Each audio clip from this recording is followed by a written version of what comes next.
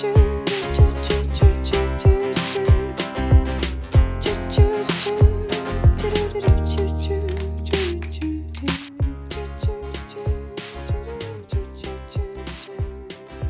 whānau, and welcome to When Lambs Are Silent, the podcast, bonus episode. You're here with Aaron and Dale. Hello. How you doing, Dale? Not too bad. How about yourself? Most likely tired. Most likely. Yeah. Straight under everything. Yeah, it was straight from Mahi, straight to putting the kids to bed, and right here. So I don't even have a coffee. So I'm regretting that. You know, deep regret. At least you can get sleep after this. Yeah, well, maybe. Kids aren't sleeping at the moment, so there's that. So yeah, we're doing something a bit different tonight.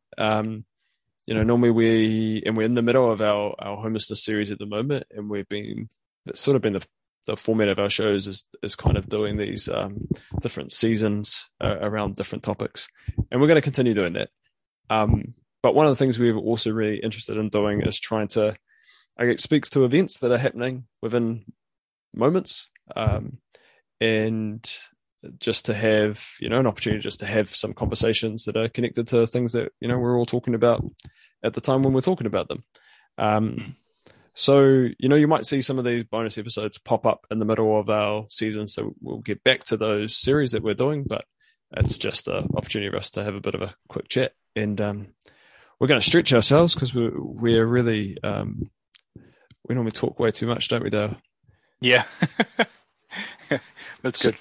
So help us to stay. So we're going to try to do this in one shot, unedited. So this is Aaron and Dale, unedited. Boom. A hot take. Yeah, can we do it? Yeah, let's go for it. Yeah, let's try. So what are we talking about today, Dale? Well, it's the hot topic in the news, the ram raids. Boom. The young offenders. Ugh.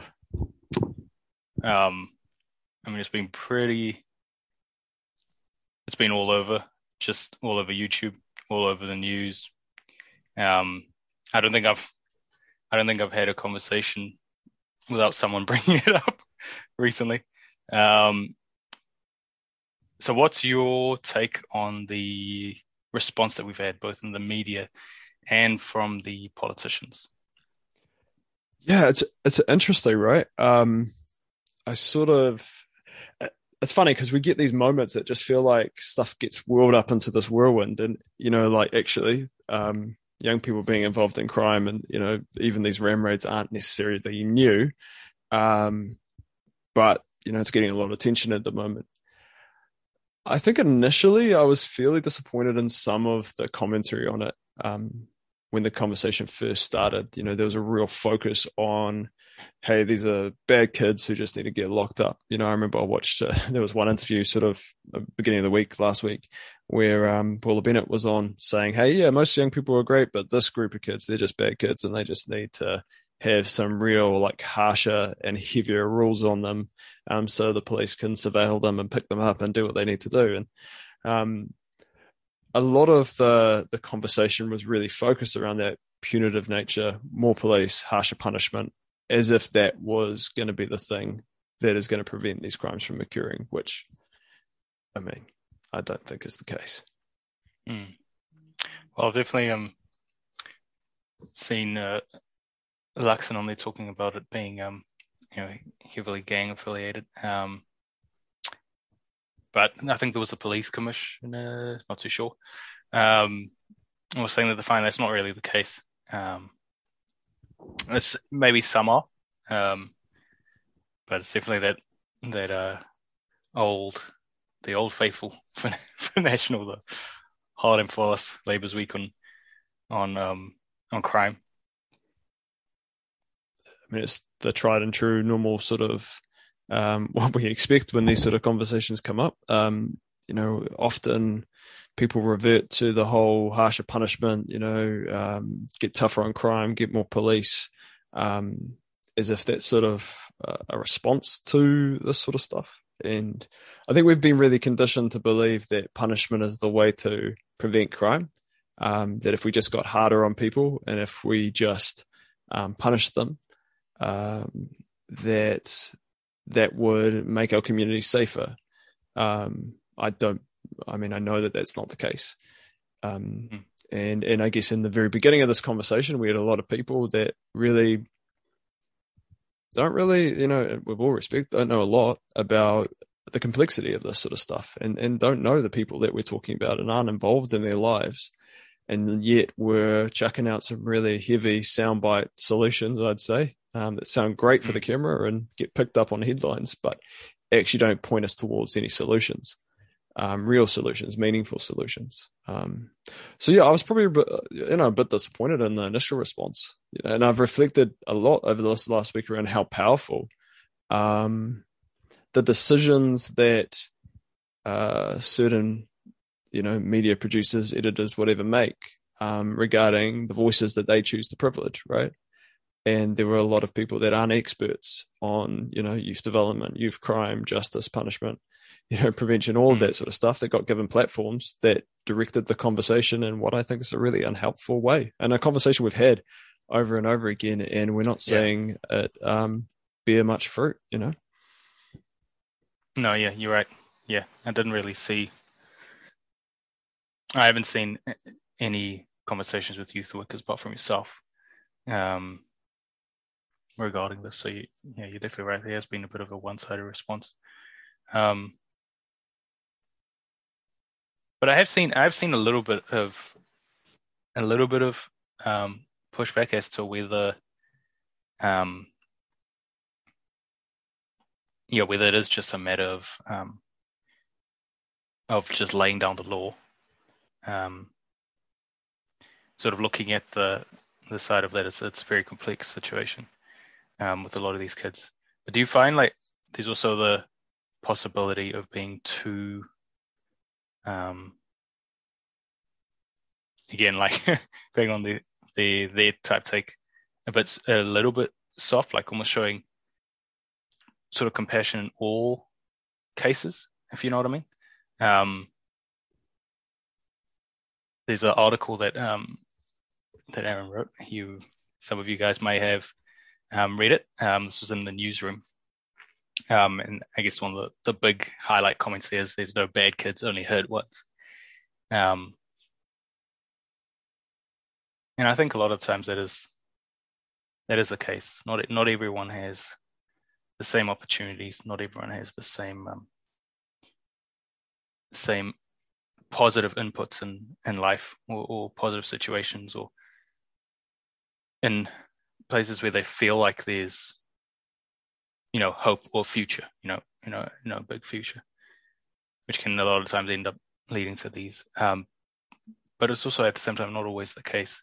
I know, personally know a few people who have been involved in these types of situations, and honestly, like they've had loving families, they've had opportunities extended to them, where you're shocked, you're surprised at the decision they've made. It almost goes against all reason as to why they've done what they've done and why they've chosen to go down this particular path. Essentially made a conscious decision to go down this path.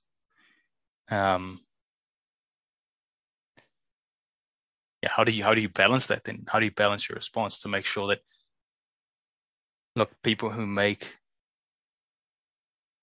these decisions, that there's consequences, that they're held responsible for what they've done. But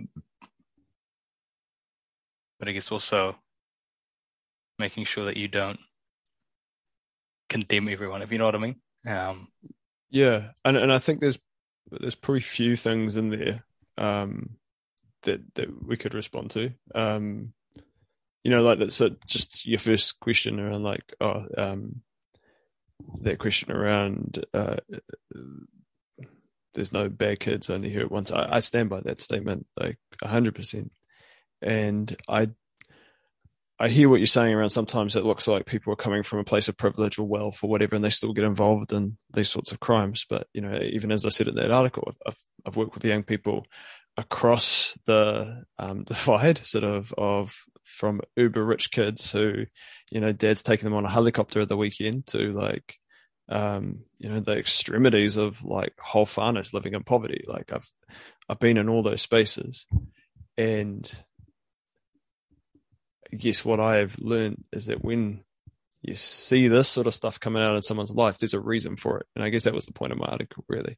Like, what is the reason? And we should be responding to that rather than reacting to the behavior. So the behavior needs to address this. We'll come to that. Mm-hmm. But there's a reason that this is going on. If we respond to the reason, we actually might prevent the behavior, And Yep. so what I would always challenge people is if you see someone, you're like, oh, you've got, you're all good. You got a loving family, you got money, you're doing well. In my experience, when you sit down with people and you really are able to get their walls down, there's something there, right? Some hurt, some disconnection, something that people are searching for, that is leading to behavior, especially when it's, behavior that is harmful to self or to others. And that's something that you can't always read on the surface. You can't always tell from how much is in someone's bank account or, how well connected they seem in their life. There's a lot of ways to struggle in different ways, and we don't always know. But that, if there was a young person that seemed like they had it all together and they were getting involved in the ram raids and all that sort of stuff, I would be asking, okay, what's underneath this? And as a youth worker, that is what I would be trying to support their whānau, themselves, to understand. Yep. Yeah. We are in quite a unique, I suppose that's possibly true for any point in time. I feel like we're in a unique period in society where things are evolving so fast. And I guess things in the world just can seem a little bit all over the place, a little bit hopeless, a little bit confusing, for a lot of people, instead of like what the future holds. And I suppose for these kids, it'll be the same. Yeah, I find it is difficult because you think of I always think about when people argue for harsh punishments in these cases, or even to take it to like things like the benefit, for example. People I don't know, sometimes people will look at it and be like, okay, people are going to take advantage of this. We should be doing this and this and this to make sure that people can't take advantage of it, or to stop that, or not do something because some people would take advantage of it.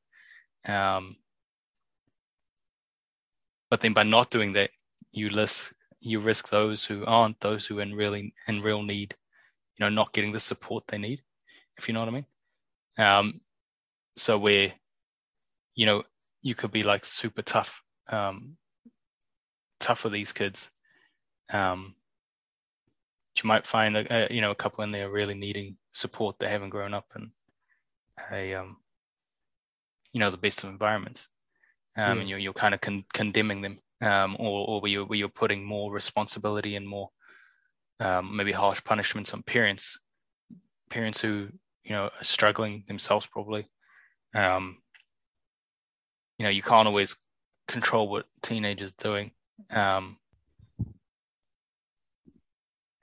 some people might not have the skills to deal with that type of thing. You know what I mean? As parents, it's difficult enough with myself. Like when I'm dealing with my kids, even though they're young at the moment, it can be very difficult. And I like to think I had good support. And I have good support, and I have certain skills that was sort of, taught to me. And I find it difficult.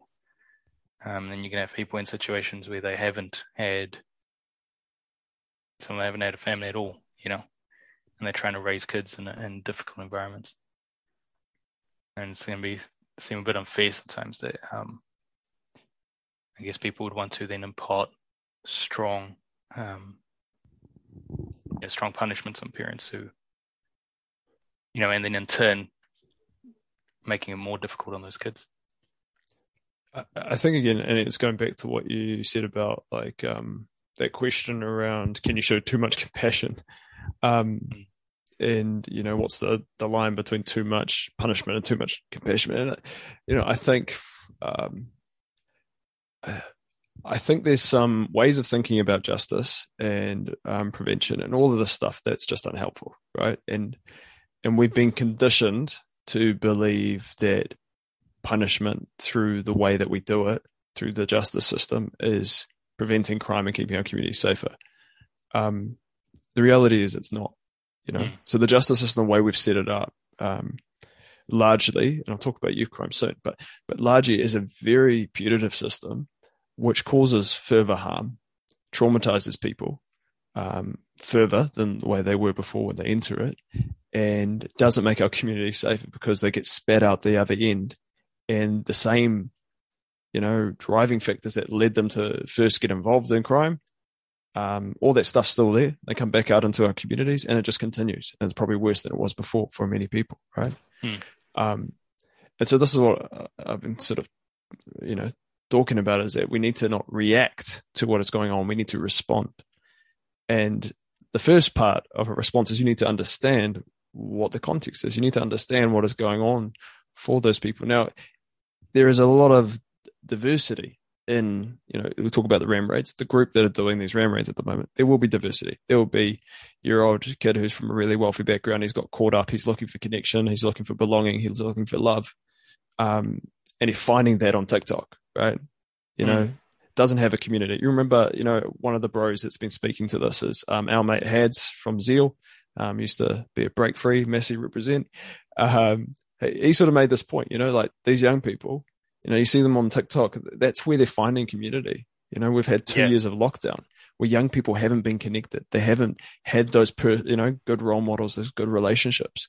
And social media has become a place where you can get validation if you're not getting it anywhere else. And so for some young people, that's it, right? But for a lot of them, that plays a part. But a big contributing factor is poverty for a lot of the young people in this group getting involved in this crime and repeat offending. So we know that youth crimes actually, you wouldn't know it because of the way we've talked about this conversation over the last week or so. But youth crimes on a downward spiral. It's been dropping.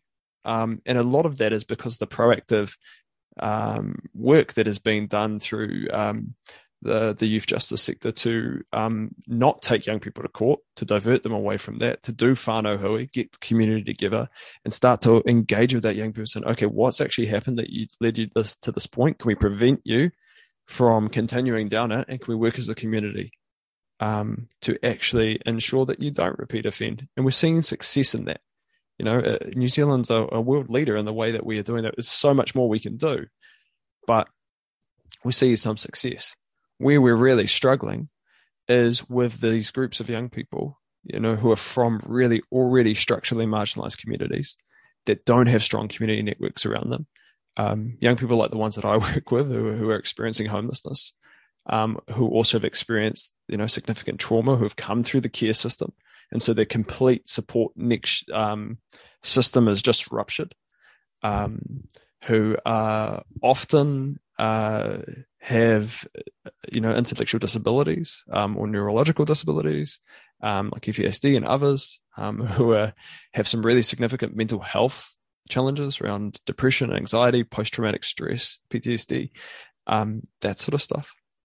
This is some of that context that we didn't talk about throughout this whole conversation. So a lot of these young people, and I know some of them that are involved in this, they are really traumatized kids. And so when you say, hey, we just want to throw the book at them, lock them away, do that, like, you got to remember, one, these are children, so some of these kids are 7, 8 years old, 10, 11, like they're kids. Really? Right? Yes. Yeah. So that's what you're advocating for, right? You're advocating for children to be punished severely. That is not going to fix this issue. They are still so young. We've got an opportunity to capture these young people and actually provide them with the support they need. And a lot of what they need is healing, connection, community. And we need to actually get serious about, hey, the biggest connecting factor behind a lot of this stuff is poverty, is the fact that, so I had a young person say to me the other day, hey, those guys doing the ram raids, they're the ones on the benefit, because we can't afford to get enough to eat this week, The reality is we pay our young people who experience homelessness and don't have whānau support like a poverty wage just to get by. And it makes people desperate, And so what I see in a lot of the young people that I work with is a hopelessness. They don't see that they've got any stake in this society. When you say, oh, you shouldn't steal from those people, they're like, well, yeah, but like, what's the world done for me? And it's not like you can read that as being really selfish, but actually, like, they've had the worst happen to them in our society. They haven't been looked after, they haven't been cared for, and they don't see a prospect of a future. And that's a problem, And that's something that we can respond to. And that's something that we can actually make a difference about if we respond to it. The alternative is we push them down into this heavy, punitive system, which fails to address what's going on, pushes them through the justice system, spits them out the other side, and it just continues. And the crime continues, people continue getting hurt, businesses continue getting robbed. Or we respond to those things, and I think we see a difference. We see something change. Yeah. We're all going to have to come up with some sort of collective response and something that is, really need to think about it, because it's going to get worse with the cost of living going up. Inequality is just going to keep pushing up. And it's a well-known fact that as soon as there's inequality, you see a rise of crime, particularly violent crimes. And you've got a society which pushes, consumeristic ideas at all times, which just makes the inequality more apparent. You're just kind of like showing all these people, look what you don't have. You know what I mean? Yeah. This is a life that this is the life you want to live. When there's no way to get to you're going to see quite a negative response. Yeah, and I mean, like, once again, like, a lot of this is chosen. I'd say, like, these are political decisions around the way that we structure our society and the way we distribute resources within our society. And you mentioned the benefit before, right? I wrote another piece recently, in the newsroom as well, around the youth payment, right? And yeah, so if you want to know more about it, go there. But basically, young people who are on that payment are young people that have not been able to stay at home because they were unsafe. They had to run away. They weren't wanted in some cases. They were kicked out. Sometimes there's just a lot of complexity, right? Sometimes they have just never been able to stay with their parents because of their whānau's challenges, right? We give them $275 a week on the benefit to get by. And I wonder, like, man, like, could you live on that? It's you basically set up a system where these young people, no fault of their own. So you want to say, oh yeah, they should work hard, but do you want 16-year-olds like in school, or do you want them to be working a dead-end job on a poverty wage for the rest of their lives, right? So, like, these are teenagers, they're 16, 17-year-olds, and we've decided that the bare minimum is enough for them to survive on, and they're not surviving on it. They're finding ways to do, but some of those ways to survive are what we're seeing in the media headlines at the moment, right? And so, like, we can make different decisions. We can say, actually, well, how do we actually care for this group of young people to make sure that they do have enough to be able to access housing, to be able to, get, the essentials that they need to just be a teenager, to eat, to, get to school, to access public transport, all of that stuff. But we've made other decisions which keep people in poverty. Yeah. Well, we've got an interesting time coming up now with a bit of recession and stuff looming, that I feel like the people who are currently in power, or I guess ruling,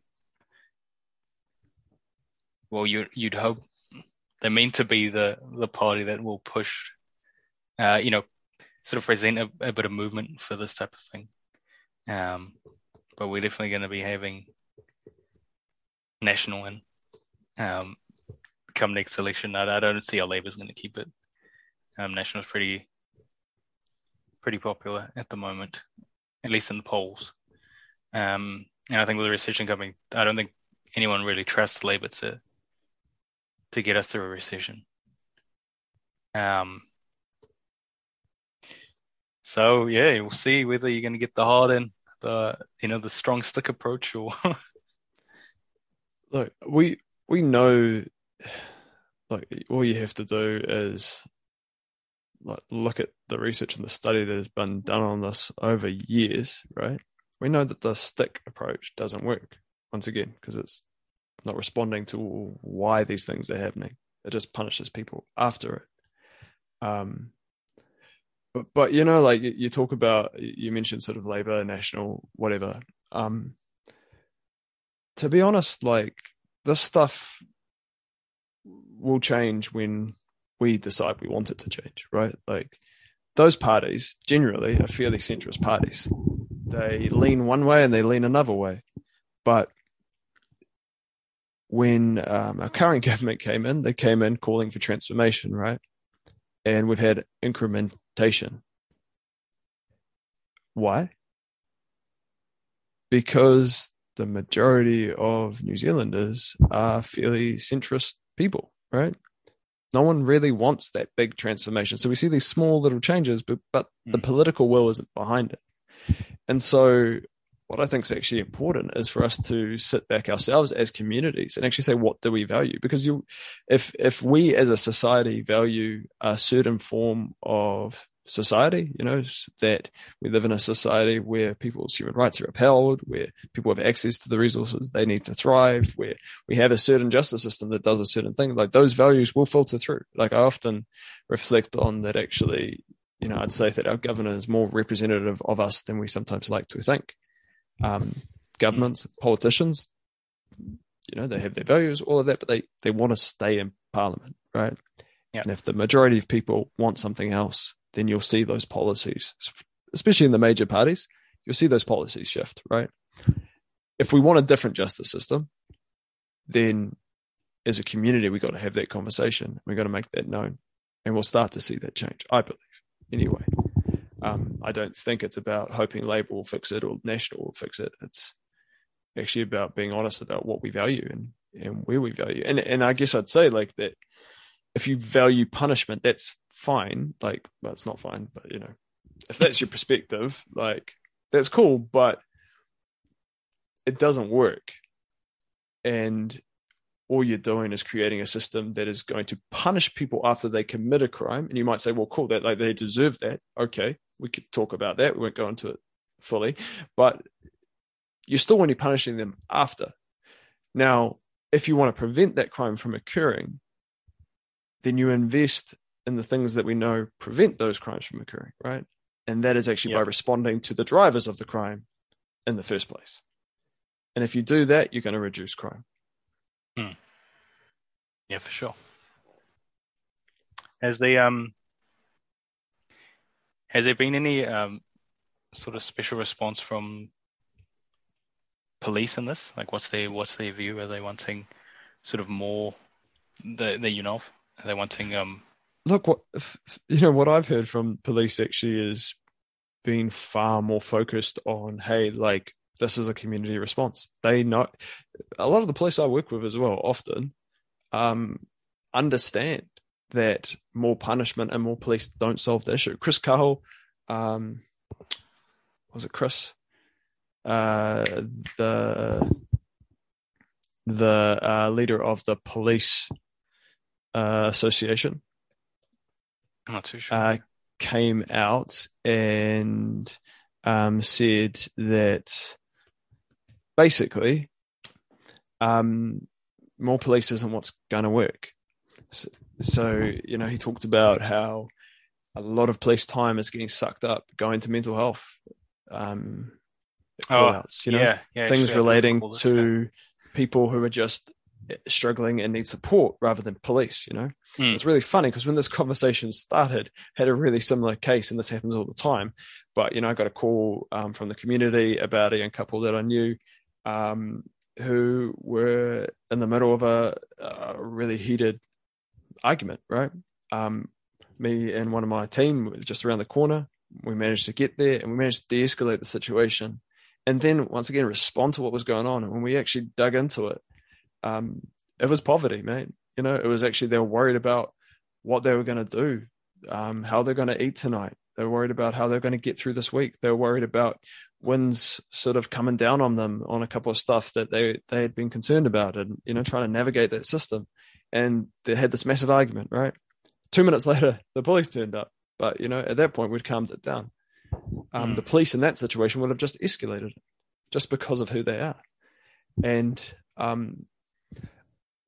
so, you know, when we start to talk about like how we solve some of these issues, there's been this sort of, and it's become such a hashtag, and I know that it turns people off. I'm say the word, please stay with me, and I'll explain it. This whole concept of defund the police, hold on. It's not saying defund the police is not necessary. I mean, there's a spectrum. Everyone has different perspectives, right? But the whole concept is not necessarily getting rid of the police entirely. And I think we could talk about a society where that was unnecessary. But if we're talking about that now, it's about ensuring that we put the investment in the solutions that actually can respond to the needs in our community, that you don't have a police officer dealing with a mental health crisis. You have a mental health professional. That you don't have a police officer dealing with an addiction issue. It's an addiction specialist. That you have the right people in the right places to meet the right needs. And police officers are not those people. And they would admit that themselves, and have admitted that themselves. And so, you know, if you want to use that word, if you hear that word and you're sort of trashing it all the time, like that's a big part of the conversation. It's actually saying, well, instead of just putting more and more investment into the police to deal with a whole bunch of stuff that they're not equipped to deal with, we should be investing in our communities, and ensuring that our communities have the tools and the resources they need to activate actually the resources they already have in their communities. And one of the conversations we've been having over the last week is actually the need for more youth workers. You know, so Afiso Collins came out and said this. Afiso's councillor, Auckland councillor, and he's also running for Auckland mayor. And he talked about the need for more youth workers in our communities to connect with our young people and to get them connected to the right services, to get them connected to their communities. Now, that is a solution, right? We've seen that work. We know the power of that. You could put a whole bunch of money into hiring more police officers, but that's still going to be more on the punishment side of it and not actually going to stop the crime from occurring. Or we can invest in the people in our communities who are actually already there. You know, like I've worked in and out of communities where you've got amazing people who are really passionate, volunteer their time. And man, if you could just give those communities a bit of resource, they would be able to activate some really solid mentors in the communities that could do a whole lot of good. Yeah. Yeah, definitely good to have like targeted responses and people who are specialized to handle situations. Yeah, man, it's a lot to think about, and you can see where people not really lose interest, but it's almost like the easy response just to be like, oh, just lock them away. It is easy, and I think like going back to one of the questions you posed at the beginning, like about accountability and this idea that it's easy. Like we've talked about restorative justice on the show before, and I'll refer you back to some of the conversations we had in the first season where we talked to Chris Marshall and others about restorative justice and what that is. Restorative justice and the principles of it are not easy for the person. It is much easier to never face the thing that you did and to get locked up and never have to deal with that. It's easier for society. It's easier for us because we just chuck that person. We ignore the circumstances that actually all of us as a collective have participated in that led that individual to that place where they are today. And that person never has to, it's easy for them in a way because they never actually have to face up to what they did. Now, restorative principles mean that we actually face the thing that you did. I did something wrong. I need to make it right. how do I make that right? Mm. You know, I did something wrong. I've hurt you. How can I, there's probably a bunch of stuff I could never do, but how could I, bring healing, bring reconciliation? What is it that you need in order to be able to heal from this, to be able to move on? It is far more victim centric. It's far more centered around the needs of the person who has been hurt and been wronged than it is often given credit for. Most people, a lot of people that I've talked to, and also, and what I've read would say that actually, like, a lot of victims don't often feel, and there was a report done actually a few years ago. Sorry, if I can find it, I'll link it. Can't remember the name of it now, but it was when the Labor government first coming in, and they did a whole review of the justice system, and they found that actually a lot of victims did not feel that even, through the court process, that their rights were being upheld, that they actually were being heard through the system that we have at this stage. Yet when a truly restorative justice process is run, the victim has a voice, and they get to actually dictate what happens in terms of what needs to happen in order to meet the need, or to reconcile this, or to heal the thing that's been broken, or to make up for the thing that's been taken from me.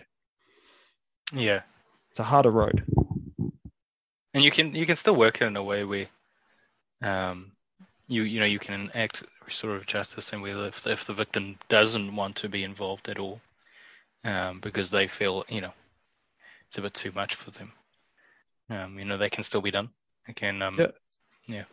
Well, so example of that is the family group conference of the whānau hui, where the victim gets an opportunity to come and to share how that has impacted on them. But if they don't want to, then that's also okay. But that young person still has to come and face a group of their elders, their community,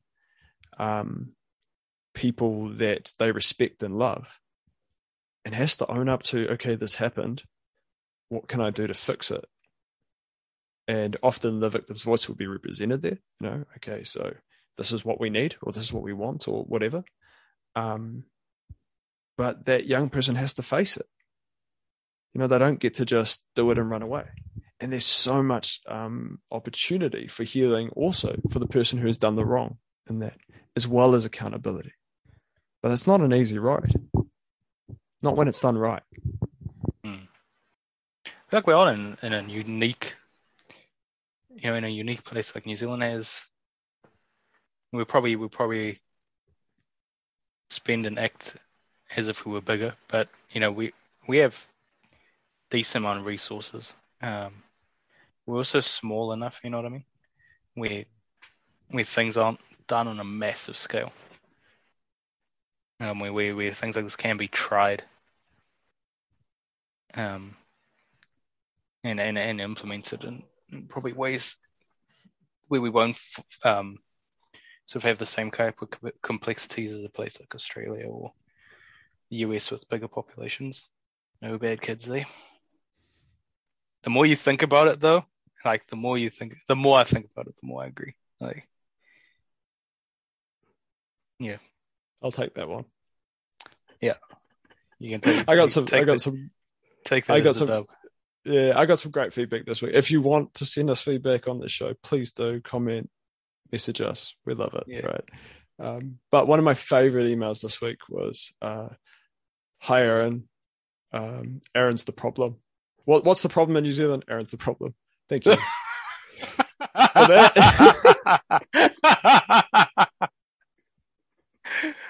Oh no. Yeah. Aaron's the problem. So no specific, just you. He went on. It was a bit of an email. And, right. Okay. Yeah. Was it to do with these notes? Yeah. And another one was Aaron's an apostle. These are direct messages. They found me. And if that's you and you're listening to the show, I'm glad you did. Welcome. You're an apostle for heathen layabouts. Very creative. Okay. Right. Yeah. So anyway, love the creative feedback. Please do send it in. We enjoy it.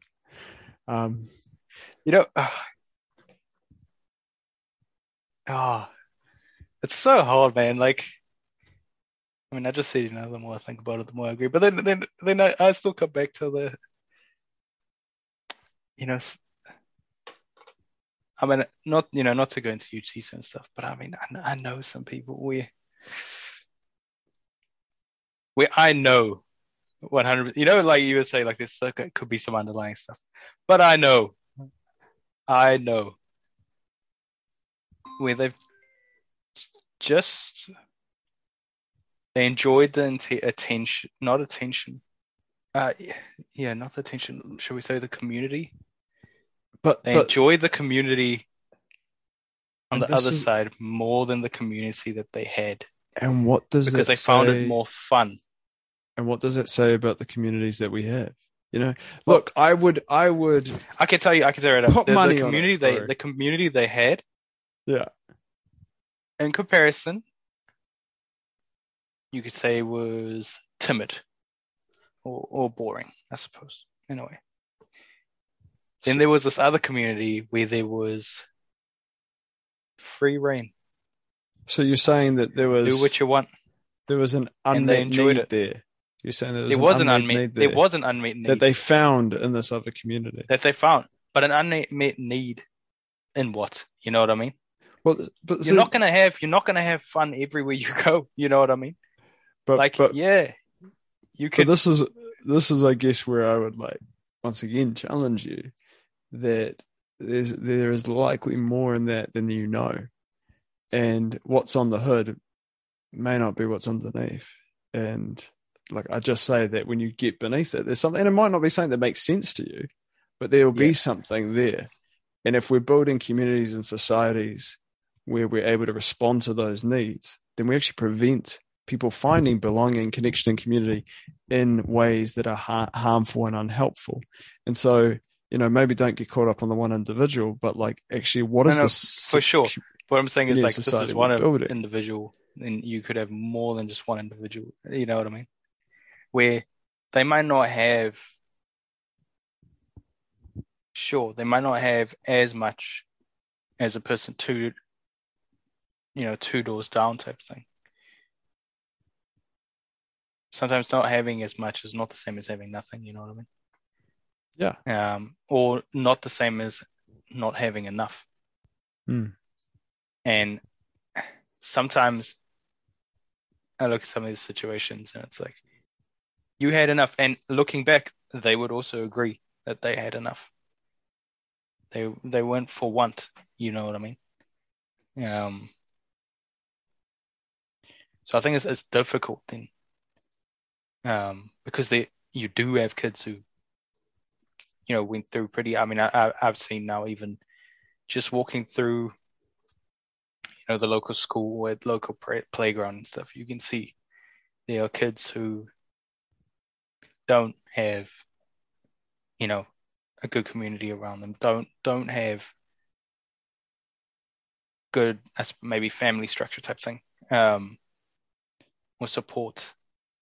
And definitely you can see when there is a bit of misbehavior there, you can understand it, you know what I mean? And you have compassion for those people, and I don't look at them and think that's a naughty kid as such, you know what I mean? I think there's tough situations, but yeah, it's definitely hard to know how much is due to that. And I'm sure you experience a lot of it, because in your line of work where you do see those cases. But I'm curious to know how many cases, Holly, that you don't see, you know what I mean? That you don't get to, I guess, see or engage with because, your work is particularly helping those who are in need and those who are in those tough situations. Yeah, and I guess but I guess to that, I would still say that there is a reason behind people's behavior. People don't just do things, right? There's a reason people are looking for a need to be met. And as I said, I have worked in higher decile wealthy communities as well, and I've seen the same things, the exact same things. Poverty, as I said, is the biggest driver, and is the reason most people are. And you still may have people that seem to have every other connection in the world, but there is something else going on. Mm. So what is the thing that's going on in that person's world to bring them into this world, right? What are they looking for that they're not getting there? And might not make sense to you what that is, but the black and white yes or no is that the fear of punishment is already there, and it doesn't work to detract people, and it doesn't work to move them away. The question is, how do we respond to those needs and make sure that we have the resources and supports to respond to those needs so that we can deter people from coming into this world, if that makes sense. I still think it's a matter of responding, not reacting, understanding what's going on and providing the appropriate response to that. Have you seen any, like particularly from, whether it be parties who advocate for the, drink some water, who advocate for the harsh punishment approach? Because a lot of them have, said harsh punishment, but we also need to make sure we're providing the support. Have you seen any ideas being put out there? Or I suppose things being proposed in terms of providing the right support? Yeah, I think once again, it's probably important to acknowledge that our youth justice system, there are a lot of good things working in it. Our family group conferences, preventing young people getting engaged in the court system as quickly as possible. And this is where I come back to inequality and poverty as the group that is struggling to move out of that reoffending are the groups that are suffering on the heaviest side of, poverty and inequality, because they don't have those structures. So you're talking about your friend who's, well connected and got a community.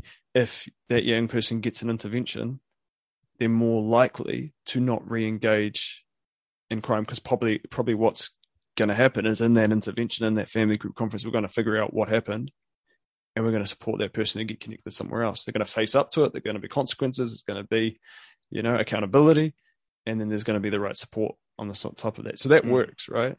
Often where it falls down is when that young person doesn't have that, right?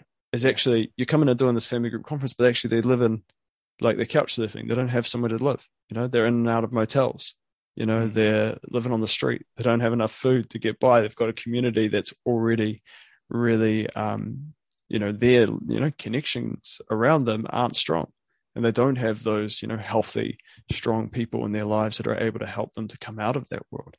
That's where we see the repeat sort of offending and the recidivism, which is a small group. We need to keep acknowledging that. And so for that group, what's going to help the most is ensuring that all of those young people, and I think it's there's number like around 200 young people, right? It's not big.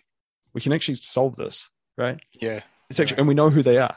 So if you listen to the media, you would have thought over this last week, the media is sort of buzz, and there has been some good media stuff.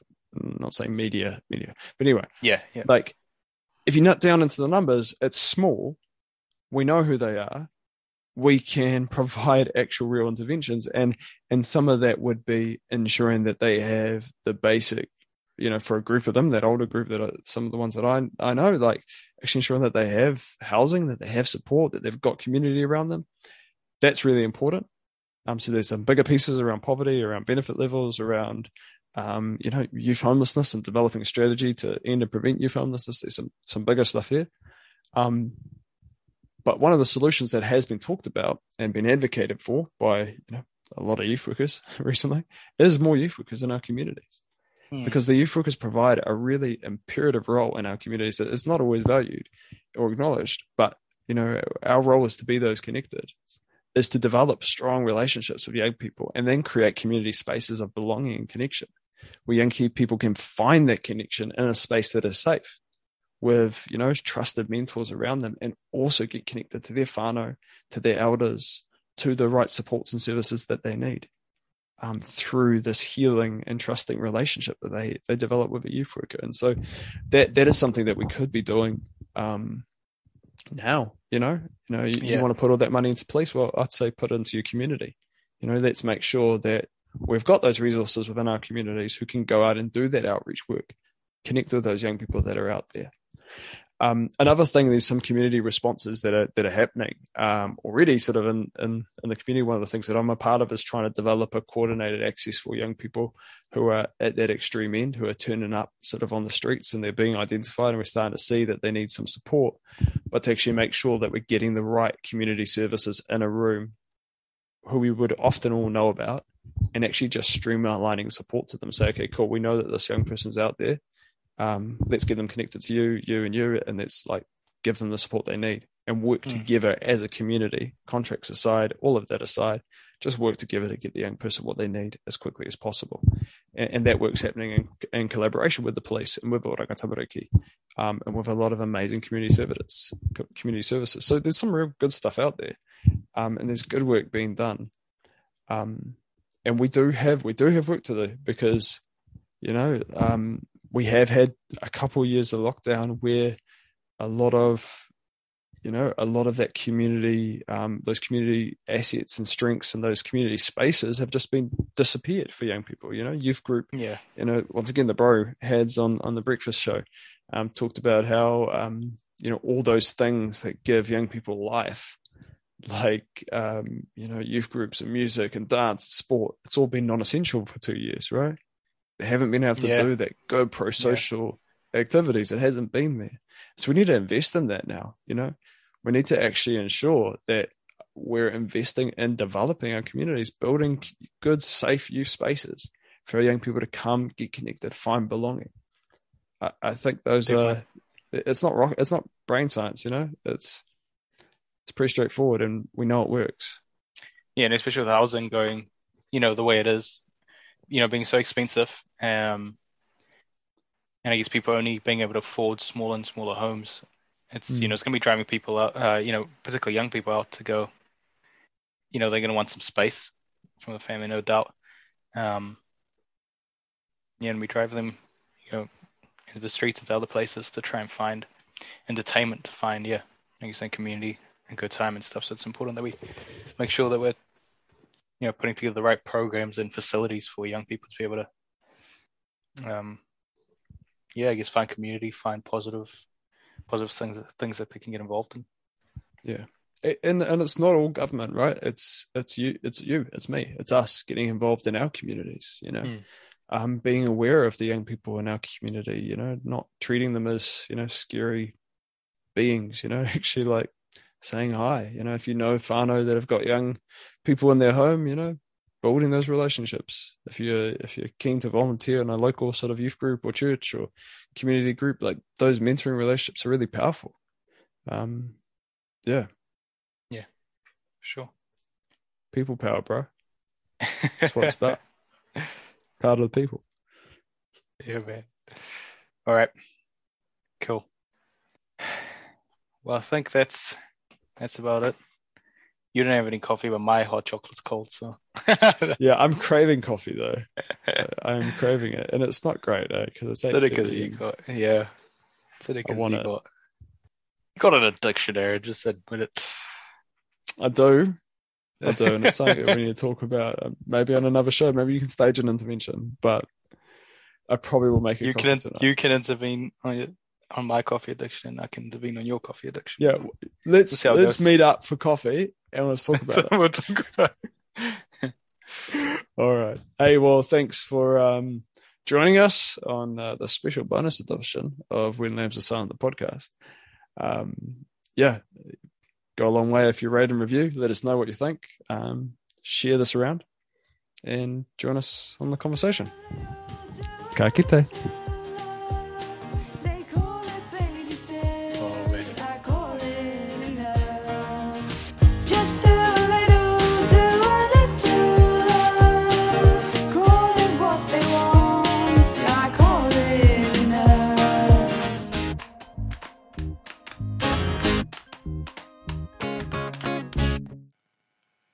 Listening to When Lambs Are Silent, the podcast.